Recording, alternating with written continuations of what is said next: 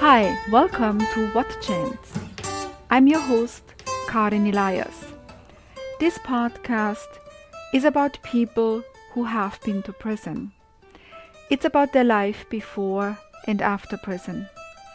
I talk to educators, social workers, activists, and the formerly incarcerated. I want to find out what happened. Are some people at higher risk of going to prison? And what is it like to reintegrate into society? What does the justice system and society really care about? Punishment or rehabilitation? Come, join me.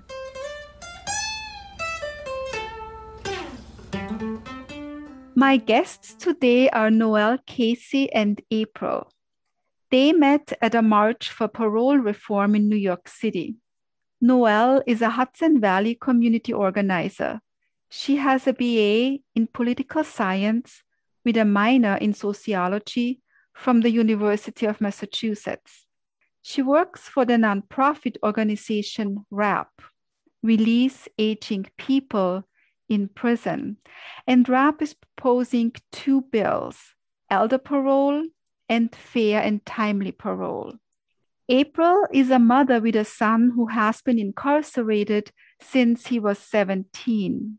April runs two Facebook groups, Mothers of Incarcerated Sons with over 1,000 members and Families for Criminal Justice and Prison Reform. And she also has been filming a documentary with other moms across the country called Unheard Voices. Welcome, April. Welcome, Noelle. You two, you find common ground in your advocacy for criminal justice and prison reform, but you have different reasons for this work. For you, April, it is your son who has been incarcerated. He was only 17 when he was sentenced and went into prison. And as a mother, how are you dealing with this? I guess the best I can. I always tell everybody that I never thought that something like this would happen to me, and then it did. And I didn't know much about the system, and my initial response to it was to learn everything possible about it, from the courts and the prosecutors and the judges to the jails, just the system, the charges, the penal codes, and everything that kind of goes along with it. And that's kind of brought me through the different phases, I call them, from arrest to sitting in county jail and court dates, and then sentencing and, moving from county jail to state prison and checking docs to find out where he's going to be finally put. I just believe in do good, get good. And I form these groups and try to give back to as many people as I can. It's been an emotional roller coaster. The system is very broken, and I just try to have my voice heard as much to try to bring change. And, now that he's been in about 3 years this December, and will be up for parole next year. So initially I wanted to, now that he's done a good portion of his time, wanted to get involved in the next phase, which would be parole for him, and seeing how the parole system is set up for failure. I reach out to whoever I can, and I get hooked up with different people from all different areas. And, I want to get with them and get educated and try to make change to the parole system. And that's how I came in contact with Noelle, and we had a great conversation on our ride down to New York City. And I'm glad to be here and sharing my experiences with you both and your audience, and if I can make a difference. Not only did your son's life change dramatically, but it sounds yours did too, because you are really experiencing all of this with him. So you're on the outside trying to be his parent, which I'm assuming is difficult if he's not living with you And prison has regulations, right? When you can visit, how often, it has regulations on phone calls. So I can imagine that it is really difficult to have somebody else basically raise your child. Yes, absolutely. I still try to parent him to the best of my ability, but unfortunately, he is serving the consequence of his decision that day back in December 2018.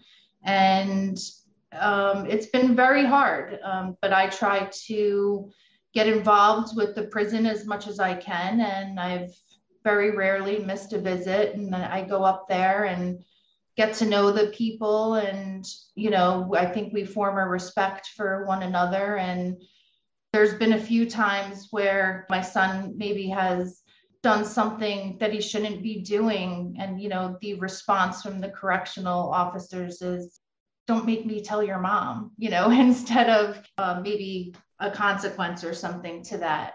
I think they know that my son was a good kid who made a poor decision. Prison has definitely changed him. And it is hard. I do vocalize any concerns. And even when I'm angry or mad, I call up there if something's not right. I let them know who I am, and I'm not going to be quiet about it. And I don't fear retaliation from the prison. I just want them to know sometimes, wrong kid, wrong mom. Like, this isn't how people deserve to be treated. I like to think that prison is a place for rehabilitation, yet it's really not. Yeah. Noel, you are a community organizer and you work for an organization who also would like to see some changes. And can you talk a little bit about what got you involved? Sure. Yeah. And thank you, April, for always sharing. I love hearing from you.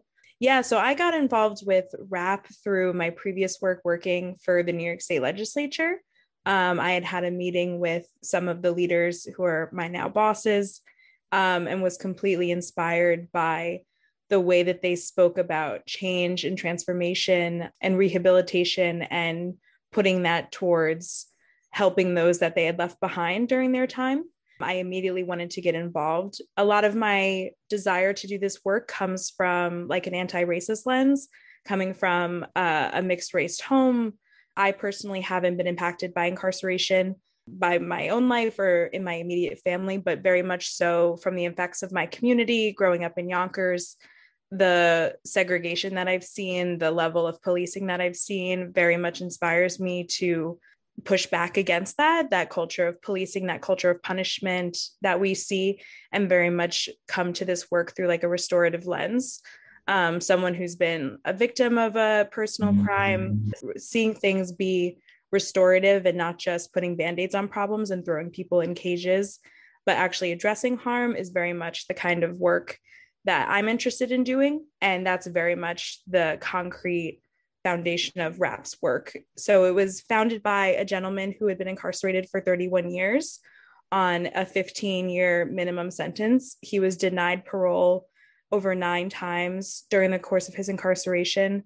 And he was a leader, had 4 college degrees, 2 master's degrees, had created educational programs focused on HIV and AIDS, which at the time was very controversial when he was in prison, and was very much a leader, very much a mentor, very much a wise elder, but was continuously denied parole based on the nature of his crime, which was the murder of a police officer. When our founder, Mujahid Farid, was finally released from prison, he took all that leadership and founded RAP with the intent of ending life imprisonment and focusing on restorative practices and helping release people who had changed, who had evolved, who had taken their time during their incarceration, made something of themselves, and then can return to their communities and give back, can be those leaders, can be those family members, can be those community members that we need to help prevent more folks from going into prison, more young men, more young women from returning to prison. So that's very much the basis of our work.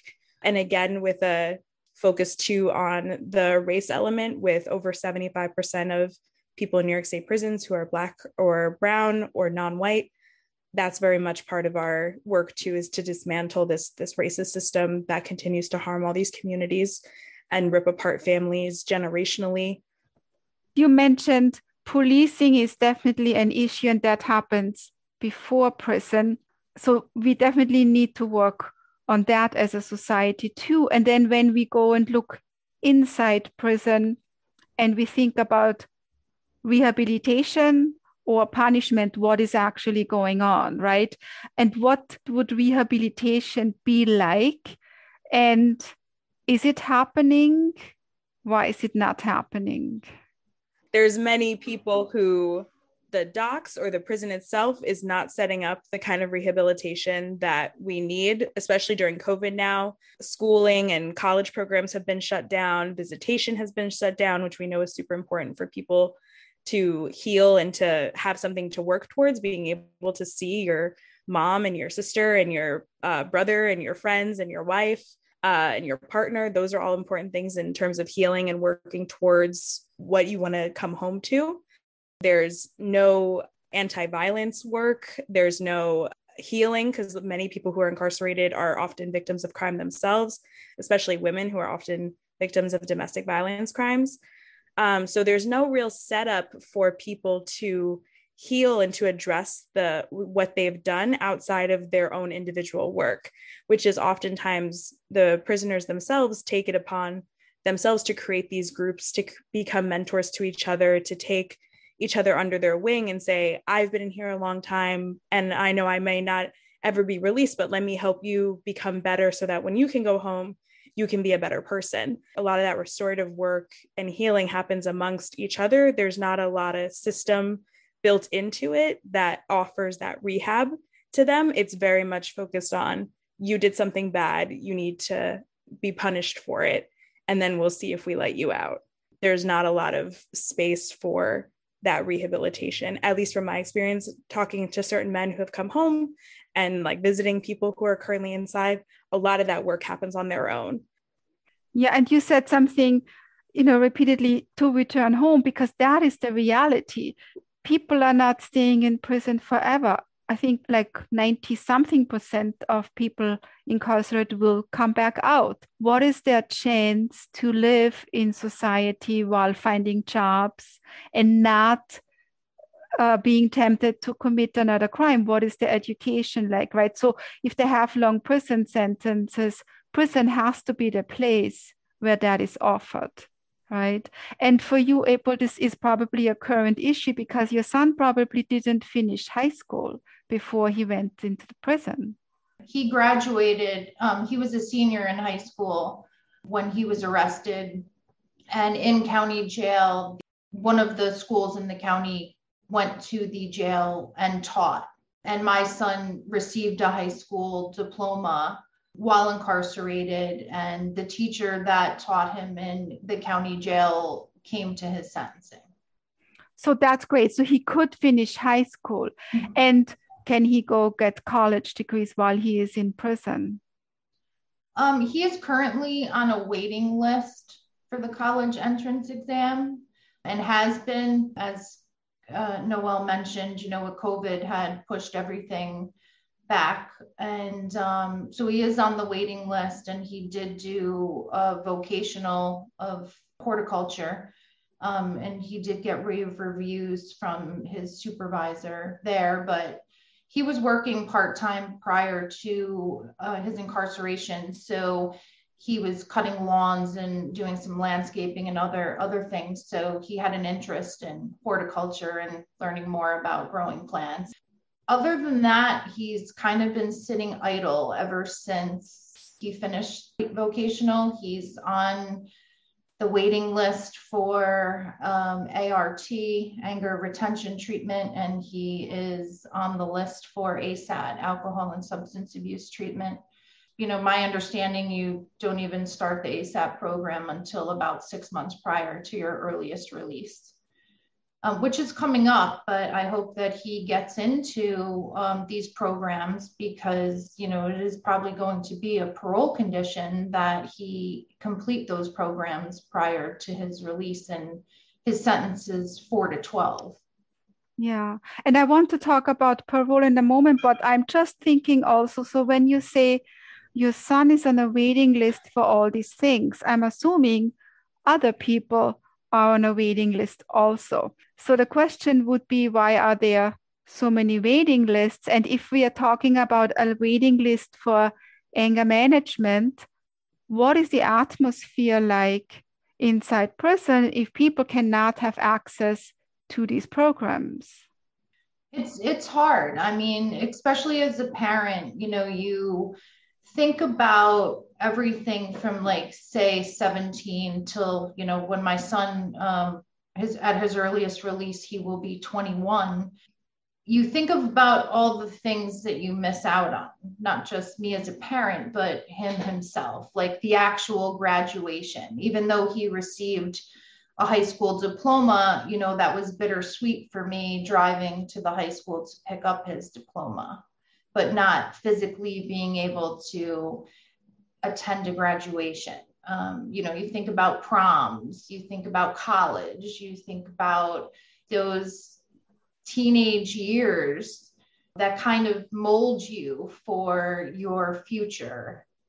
My son has probably seen things that I don't think most people would encounter dealing with in their lifetime.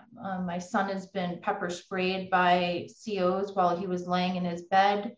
He was handcuffed on the porch and another CO came up from behind him and pepper sprayed him in his face while he was handcuffed. He has seen people get their faces sliced. They incite violence in prison. There is a lot of drugs in prison. You learn to not trust anybody. I've watched the transformation just in visits with my son. I'll look at him and I watch how when I sit across from him that his eyes are constantly moving around the room, like watching his surroundings. And, he tells me if he plays cards, he doesn't like anyone standing behind him. He likes his back to the wall. And I think it's sad that, you're put somewhere where you don't even trust. You would think that he would have some sort of father figure even there, or someone that might show him that he's worthy, not constantly getting beat down, whether it's physically or emotionally, because his brain's not even fully developed yet at 20 years old. I really worry when he comes out, he says, Mom, if you have people over, like, please tell them not to come up and hug me from behind. And he's going to need some therapy for sure. I'm sure he will suffer from PTSD. And that's why my mission now is to do everything I can to attempt to have him released at the 4 years so that it's not as detrimental to him. The longer he's there, the harder this is going to be for him, trying to readjust back into society and trying to put this behind him. My son has never been in trouble before. He doesn't have a criminal record. He was denied youthful offender treatment. And again, for a 21-year-old coming out with a felony conviction, it's going to be extremely hard. He has so much life ahead of him to try to get apartments or work or anything. It's going to be an uphill battle. And, even for people that have addiction issues, they take them and they throw them into an environment that's riddled with drugs. And they expect them to get better. And then they give them a bus ticket and they get released. And then they're on parole and then they test dirty and then they throw them right back into the same place. I don't know. It's really frustrating. And we can go back to the parole reform and fair and timely, because right now, as it stands, my son doesn't have any tickets in prison. We are just waiting to complete these programs. He does have a certificate in review from his horticulture teacher. And when next August comes and he sees the parole board, if he was denied parole, it would probably only be on the crime alone. Yeah. And that's also something, I suppose, is what, Noelle, you are working on changing if somebody comes up for parole, rumor has it the first time people don't get it. Even the second time, they often don't get it. Even if they have no tickets, and when you say tickets, I think we might have to explain what does that mean. So tickets in prison are, disciplinary tickets. In New York State, there's 3 tiers. Tier 1 is not reported in your file. It's not reported to parole.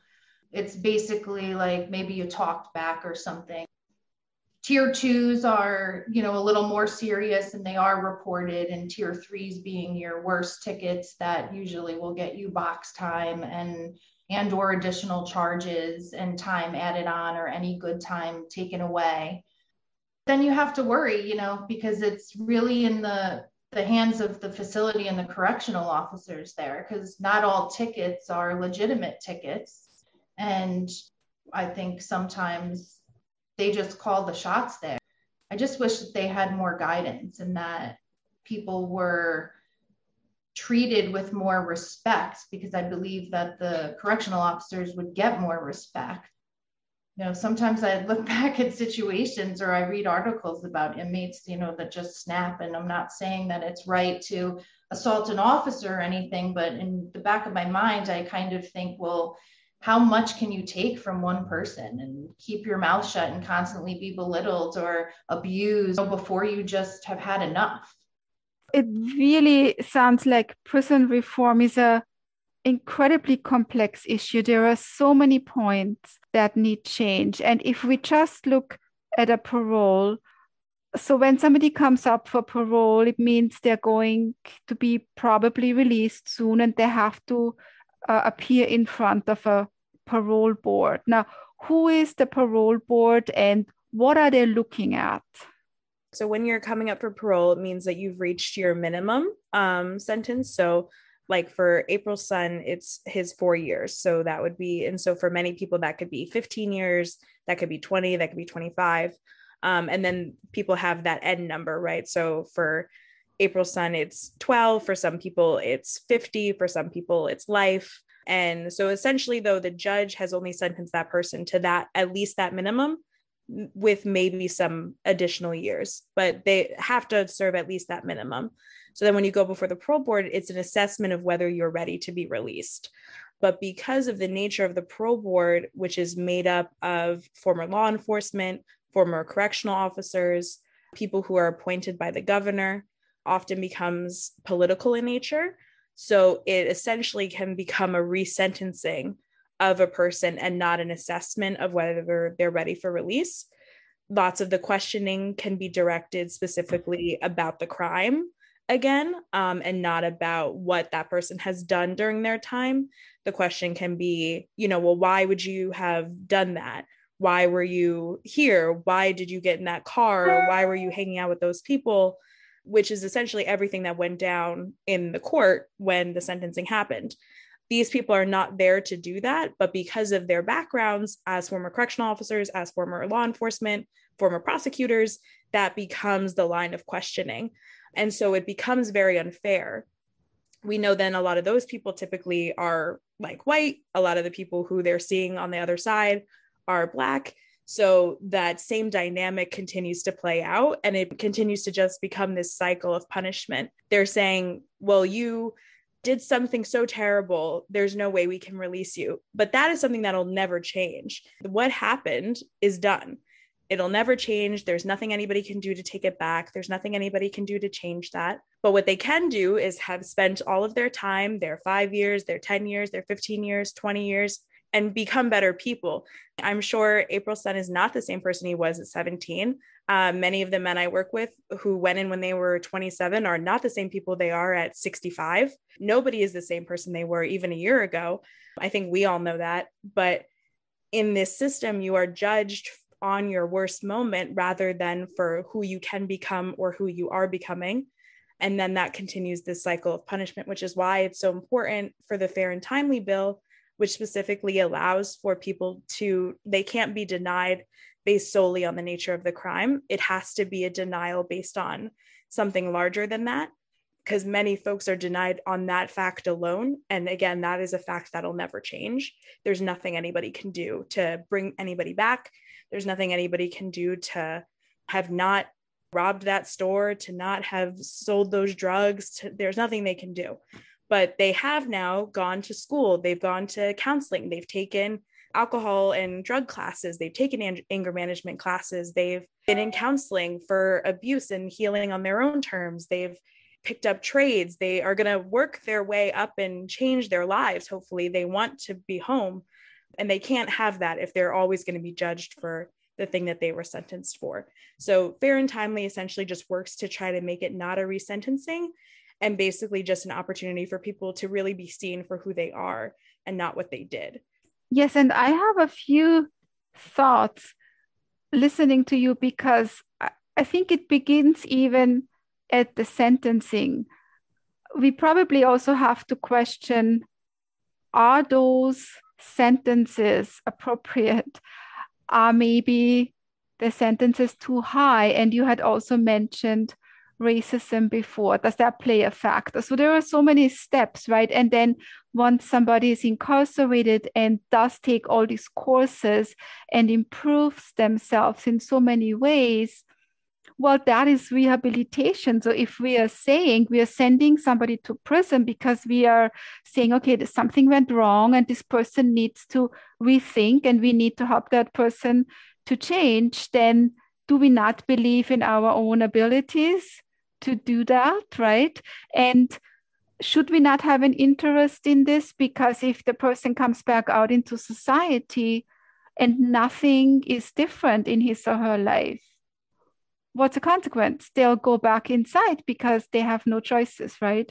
So is there a chance that the parole board changes their mindset? I mean, that's definitely the hope. I think, to go to April's point that she was making earlier too, about how dehumanizing it can be to be in there, and then how that also affects the way that you appear in front of the board. You've been abused and dehumanized for the last however long you've been in there. It's very hard to then go through, and you've been through so much trauma, and then to have to relive probably the most traumatic moment of your life up until that point, and have people continue to judge you for it, is again like such a traumatic event in and of itself. And then to relive that is also hard. And so the dehumanization that you face in there, and then again at the board, kind of creates this cycle then of people saying, well, what is the point? If I'm just going to get denied anyway, then I have to just sit here. I'm just going to do my full time. The effects then of wanting to be released, or even believing that you have the purpose to, feeling worthy of that, just decreases, because you're like, well, I've seen so many people go to the board and get denied. Like, why would I be any different? I'm trying to get on, these classes, but I keep getting denied, or I keep waiting on the wait list. So what's the point? The system then is not set up for people to succeed. It's like you to succeed, you're the lucky one.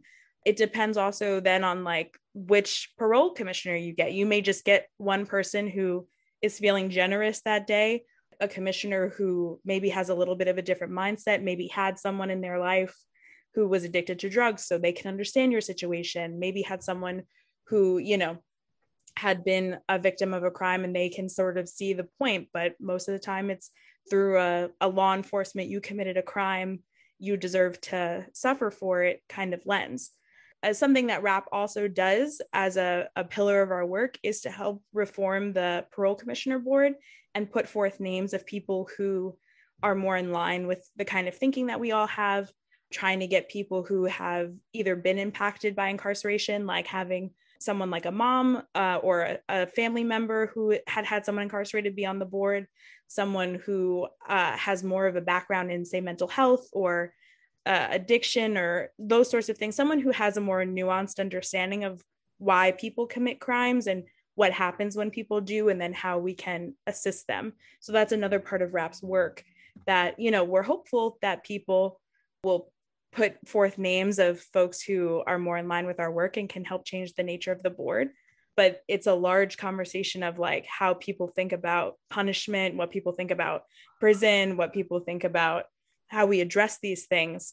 And lots of people still, I think, believe in lock them up, throw away the key. If you can't do the time, don't do the crime. There's still very much that attitude. And so I think we're all trying to work on changing that, but it's definitely an uphill battle. A lot of people face that shame about it. And I think, speak very compassionately about it. But there are a lot of people who don't feel that way. And some of those people are parole commissioners. Yeah. And April, for you, so parole is coming up for your son, and you knowing that there is a injustice in how people are looked at.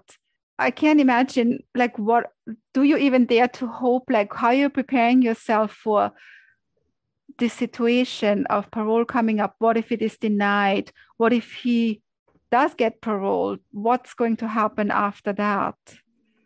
I try not to project.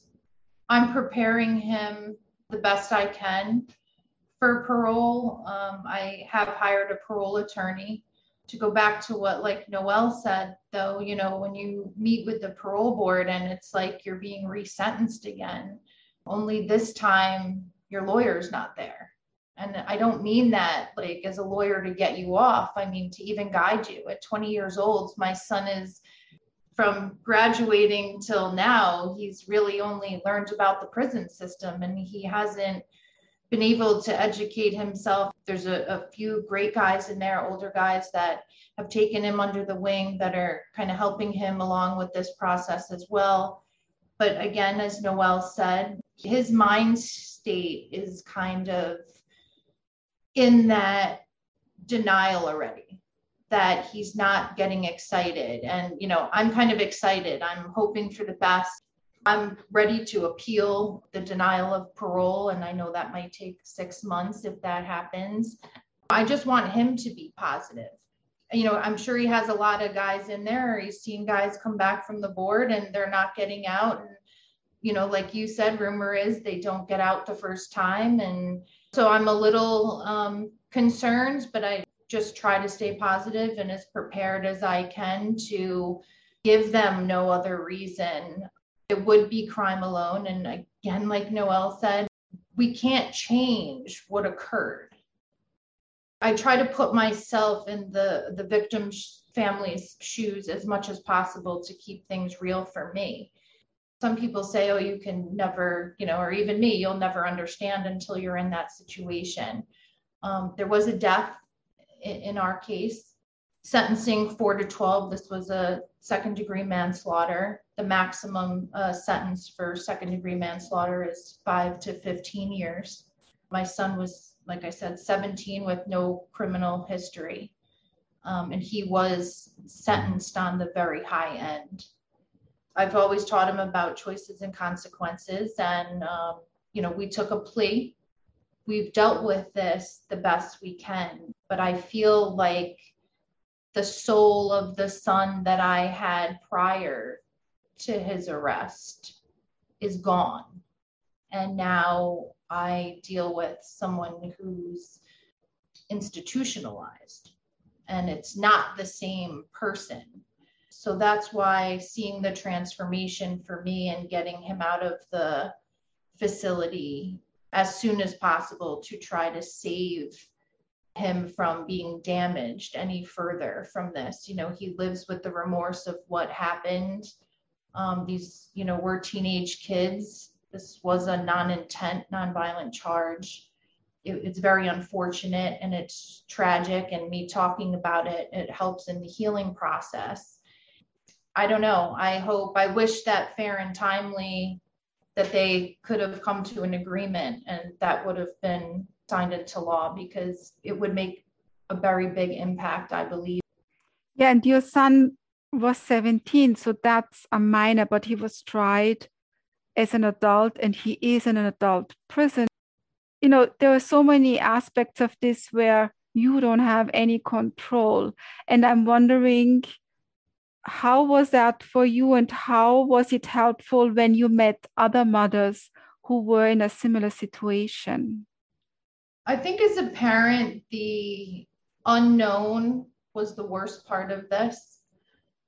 I almost felt a sense of relief once he was sentenced because all of that part was over.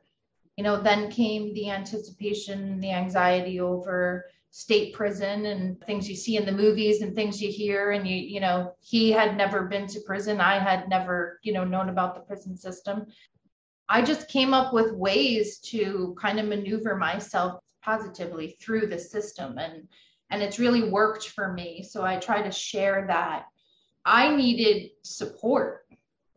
I didn't know where to look for it. I went on Facebook and I said, just looked up like incarcerated children. And I actually became a member of another group before forming my own group. And it was so nice to see and communicate with other moms that were dealing with the same thing, because I think society doesn't understand, and with the documentary, a mom from that group, her son is in Texas. He was 17 and he was sentenced to 40 years. She felt like, who do I talk to about this? And people aren't going to understand. And, then she decided no more. Like, I'm going to reach out to other moms. No one ever talks about the effects of incarceration on the family. I've had other guys in there tell my son, like, your mom does your bit harder than you ever will. And I feel that I do. You worry if you don't hear from them, your mind automatically goes to the worst possible scenario. Like, did he get beat up? Did a CO do something to him? Is he in the box? And it's like, then the next day you hear from him and he's just playing cards. But, it's like, you're kind of like, all these crazy emotions go through. And the groups that I'm in and I have in the documentary, it's nationwide. And it's always boggled my mind how things are so different in so many different states. And the way I've educated myself, I just really help other moms that even in different states that are looking for information or have questions. And I'm right on the computer, like looking up that information and trying to help them. And I believe there's power in numbers. And I look at 2.3 million people incarcerated, in the United States. And I'm like, God, if all 2.3 million of us got together, we could really make some noise. I just try to involve myself. I believe if I'm not doing something to try to change it, then I don't really have the right to complain about it. There are times I break down. I can go a good 6 months and then I'll lose it for a day and I just regroup and I get back up and I keep going. And I've turned my sadness into strength. And we just want to get, like, even with the documentary, we want people to understand. It's, back to what Noelle said. So many people are like, well, don't do the crime if you can't do the time. And, or you get, what a great parent they were that their child did this. And we didn't ask to be put in this situation, but it's somebody that, is your family and you care about them and their well-being, and you don't want anybody be dehumanized or mistreated. They're serving their consequence, and they, to me, deserve to do that time. I'm not saying it should be a country club, but they should go and they should get the programs that they need and the help that they need and move forward from this.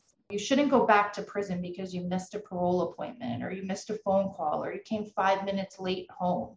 The system is set up for failure, and it's a billion-dollar industry. I've met some really, really good guys behind the wall just from my son being there. Guys, like Noelle said, who have been in there for a while, or they have been in and out, but now they're sick and tired of being there and they've educated themselves. And there really are some good guys, and they deserve to do their time and come out and have another chance at life. Yeah, well, we do know that people can change, because even if you look outside of prison, we make mistakes and we can change, right? We sometimes do something stupid, or we do something that we're not aware of what the consequences. We can change, but somebody has to believe in us, right? So I'm wondering, as you are advocating, where are your biggest hurdles? In terms of getting the bills passed is the legislature. There's a lot of questions. There's a lot of, like I said before, sort of just the way people see and understand prison. There's a lot of hurdles there, especially if there's violent crimes. People are much less likely to think that you deserve to be released.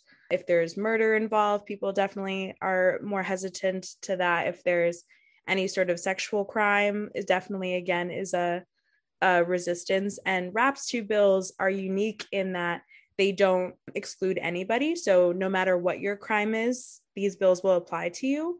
There are other bills that have passed in the legislature that are a bit more conservative in that, where they say if this applies to everybody except, child sexual offenses, or this applies to everybody except for extreme murder cases. And again, with our bills, they don't automatically release anybody. They just allow for opportunities to be seen before the parole board. They just allow for a more fair process, a more equitable process. And that's really the first step in trying to dismantle the whole system and work towards a better, a more rehabilitative, a more kinder, compassionate sort of prison system. So this is just to say we're allowing for people to have a chance at release, especially for people in terms of elder parole who may not get a chance to be released until they're in their 70s or their 80s. Like the woman who April mentioned, her son was sentenced to 40 years. He may never be able to go before the parole board. His earliest chance may be when he's 90. And the average life expectancy of people in prison is in their late 50s, early 60s. So our elder parole bill is set at 55 to be able to see the parole board, because that's technically considered elderly in prison. And that's set by Department of Corrections docs because of the conditions, because you're, an elderly person, you're a grown man sleeping on a cot. You don't have, access to medical care that you would. Like April said, there's a lot of drugs going around. So there's very easily, you're just exposing yourself to a lot of harm. There's fights, and you may have bruises or broken ribs or things that maybe won't get healed properly. So just the wear and tear on your body is just accelerated. So you're basically 10 years older than you are, outside than when you're in prison, because obviously 55 is not elderly in outside of a prison situation. Those are just some of the things that, so some people will say like that is too young, it should be 65. So there's some of these just conditional things that the legislature has sort of continued to push back on. I would say the police unions are another big obstacle. Again, they very much, are in the business of locking people up. So they want to continue to do that. They very much push the idea of, if we release all these people, crime will go up, people will be unsafe. But again, these are bills that focus on community safety. Having elderly people come home, there's, you age out of crime. After a certain point, you're far less likely to commit a crime. The longer you've been in prison, the far less likely you are to come out and commit a crime. And you basically age out of that. And then to have more father figures, more community leaders, more families put back together, for those people to come home, it literally restores families, literally restores communities. And that's where a lot of the public safety will come from. In Yonkers specifically, there's a lot of groups of men who are formerly incarcerated going into communities, teaching financial literacy, teaching sports, public speaking, all of these skills that maybe they wouldn't get otherwise in those communities. But these are men who have served time, come home and said, I didn't have this, I want to give this back to my community. And that's where a lot of the public safety comes, not from police on every corner locking up another family's cousin or an older brother who now that younger brother doesn't have his older brother to look out for him. So he might fall back into the same life, a little boy who doesn't have his dad. A whole family, when a mom is incarcerated, the whole family is messed up from that. It doesn't necessarily create more crime just because there are more people who have committed crimes on the street. It actually helps and saves those communities because these are communities that are deeply impacted. I think in Brooklyn, it's like 1 in 4 families has a member of their family who's been incarcerated. That's an entire community, an entire borough of the city of New York that would have so many people come home. In Westchester, I think we have 800 people who are incarcerated. That's a lot, but that's not the streets are filled with criminals level of people.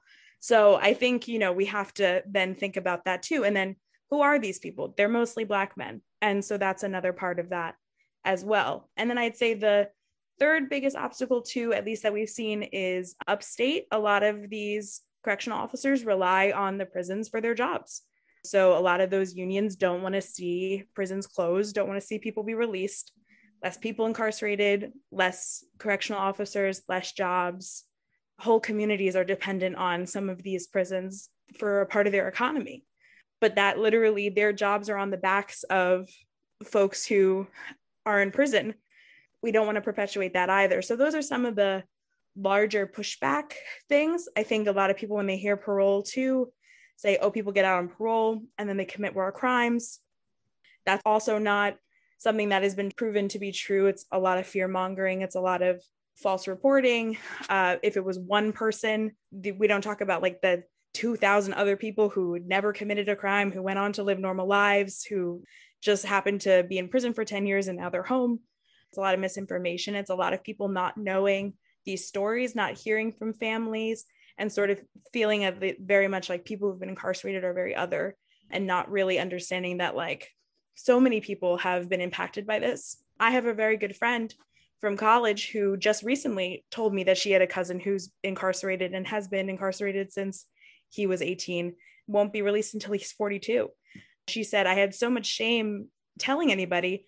I've gotten to visit him. I talk to him almost every day, and I never wanted to tell any of you. And that fear of not even telling her very good friends, in fear that we would judge her or, speak ill or be like, why? Well, what did he do? That fear and that shame is very powerful. And so I think rap and things like this very much open up the conversation to say, no, you should be able to tell your story with no shame, with no fear, and that you're just as much as worthy and deserving of a happy life and opportunity as everybody else. Just because you did a bad thing doesn't mean you're a bad person. I know plenty of people who've done bad things, who never went to prison, who will never go to prison, and they don't have to wear that scarlet, A on their chest the way that people who've been incarcerated have. I feel like there's a lot of social barriers and a lot of like real barriers in terms of like power and bureaucracy and all of that. I think this is a strong and mighty group of people, of incarcerated loved ones and people in their lives. And I think that, if more people can just hear these stories and more people can be inspired by them, because I know I am, then I think there's a real chance to shift the culture and to get bills like these passed and get people released and change the whole system of incarceration. Yes, and that makes me also think about what's been happening during this pandemic, because I think some of these things came more to the surface. They were always there, but most of society didn't know, didn't pay attention, didn't have to pay attention, right? Because it didn't affect them. But now we're talking about it. And so it sounds like education is definitely important to let people who may not have any connection to this justice system know what's going on, because people are voting, people are sharing their opinions, people are telling others, right? I do hear more programs on the radio talking about these issues, about, elder people in prison, about parole, about the money that prisons make, that the whole system makes, about why are we putting kids into adult prisons. Change, of course, takes time, right? But at least we are going into the right direction. And so I was wondering what each of you would suggest. How can people who are not directly impacted support positive change? I don't know how they're going to support the positive change. I know that I surround myself with people that are very supportive to me and my family and my son and the things that I'm passionate about.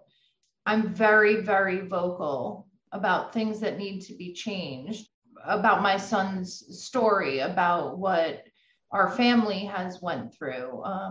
My daughter has been like my backbone through a lot of this process. And of course, my focus is on this terrible situation happening and giving this my attention. And, as a parent, I'm kind of leaning on her for support and she's leaning on me for support. But I never realized how bad she was suffering from her brother being gone. They're a year apart. I speak to other moms. I encourage them to get involved and not be ashamed of telling their stories. And I remember one time just being like, I'm going to ask all my friends on Facebook how many people on my friends and family list here had a loved one incarcerated. And I was very surprised at the amount of people that actually answered my question, and that I wouldn't really have known because they never shared their story. But I believe because I share mine gives them kind of a wow, like, look what she's doing.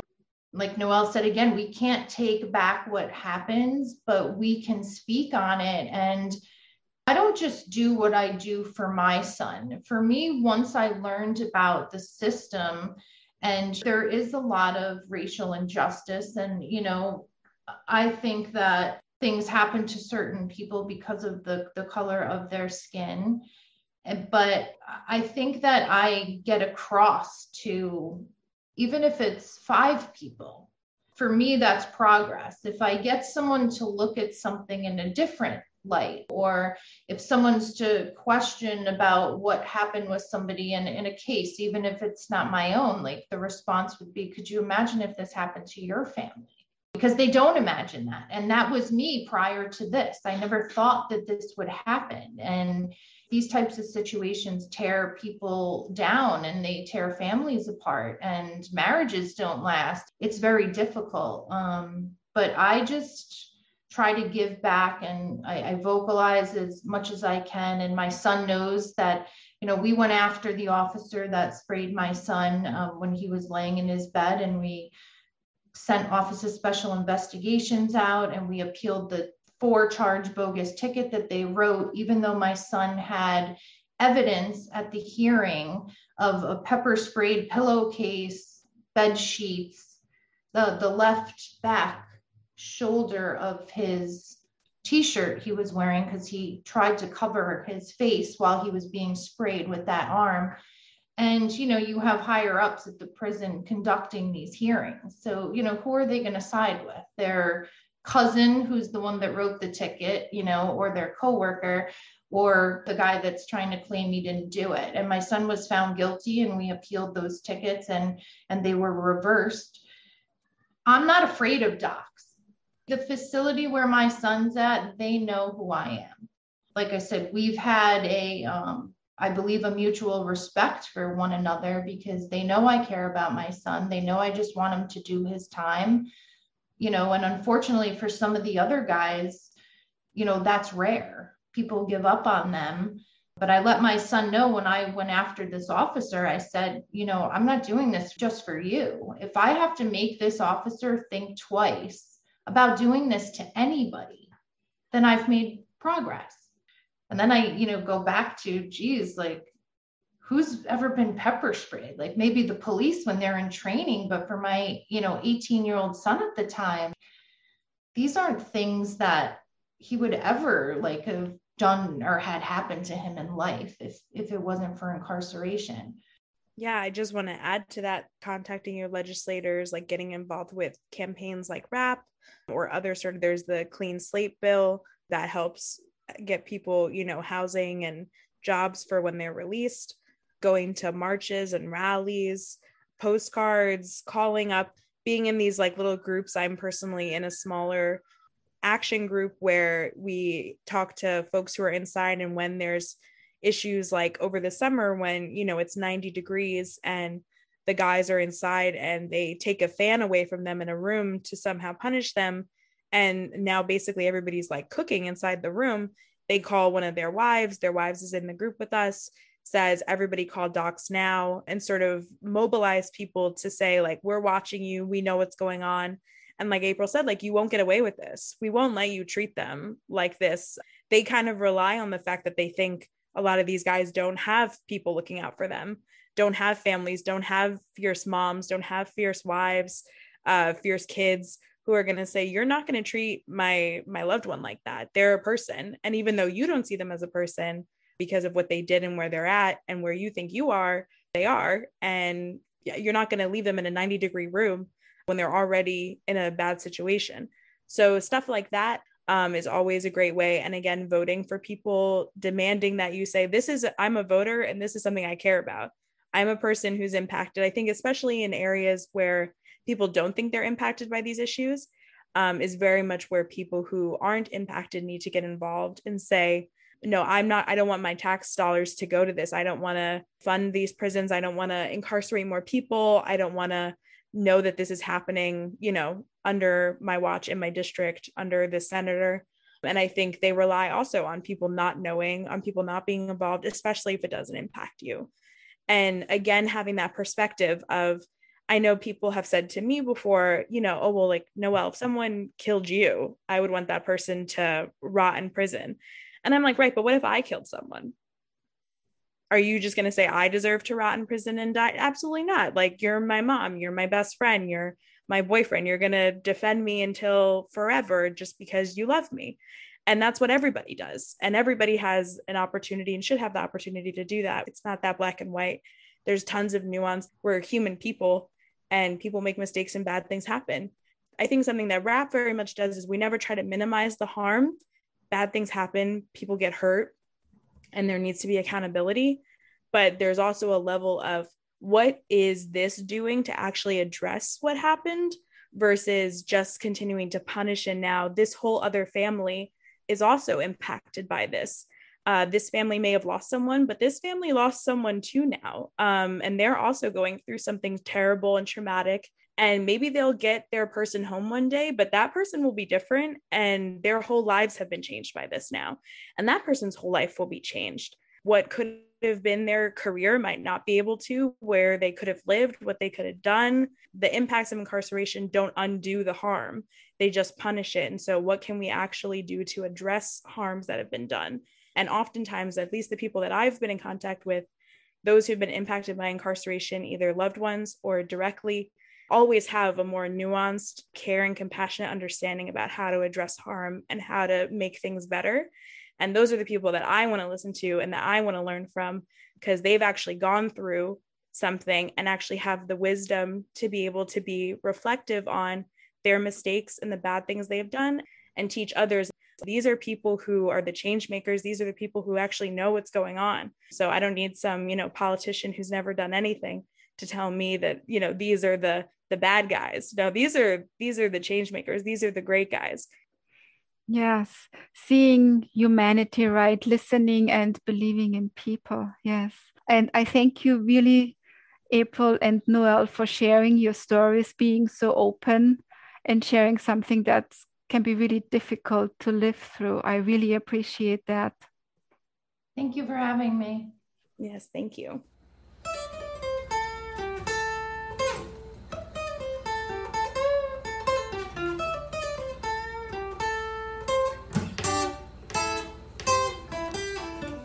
What Chance is created in New York with cover art by Hernan Braberman and original music by Max Elias.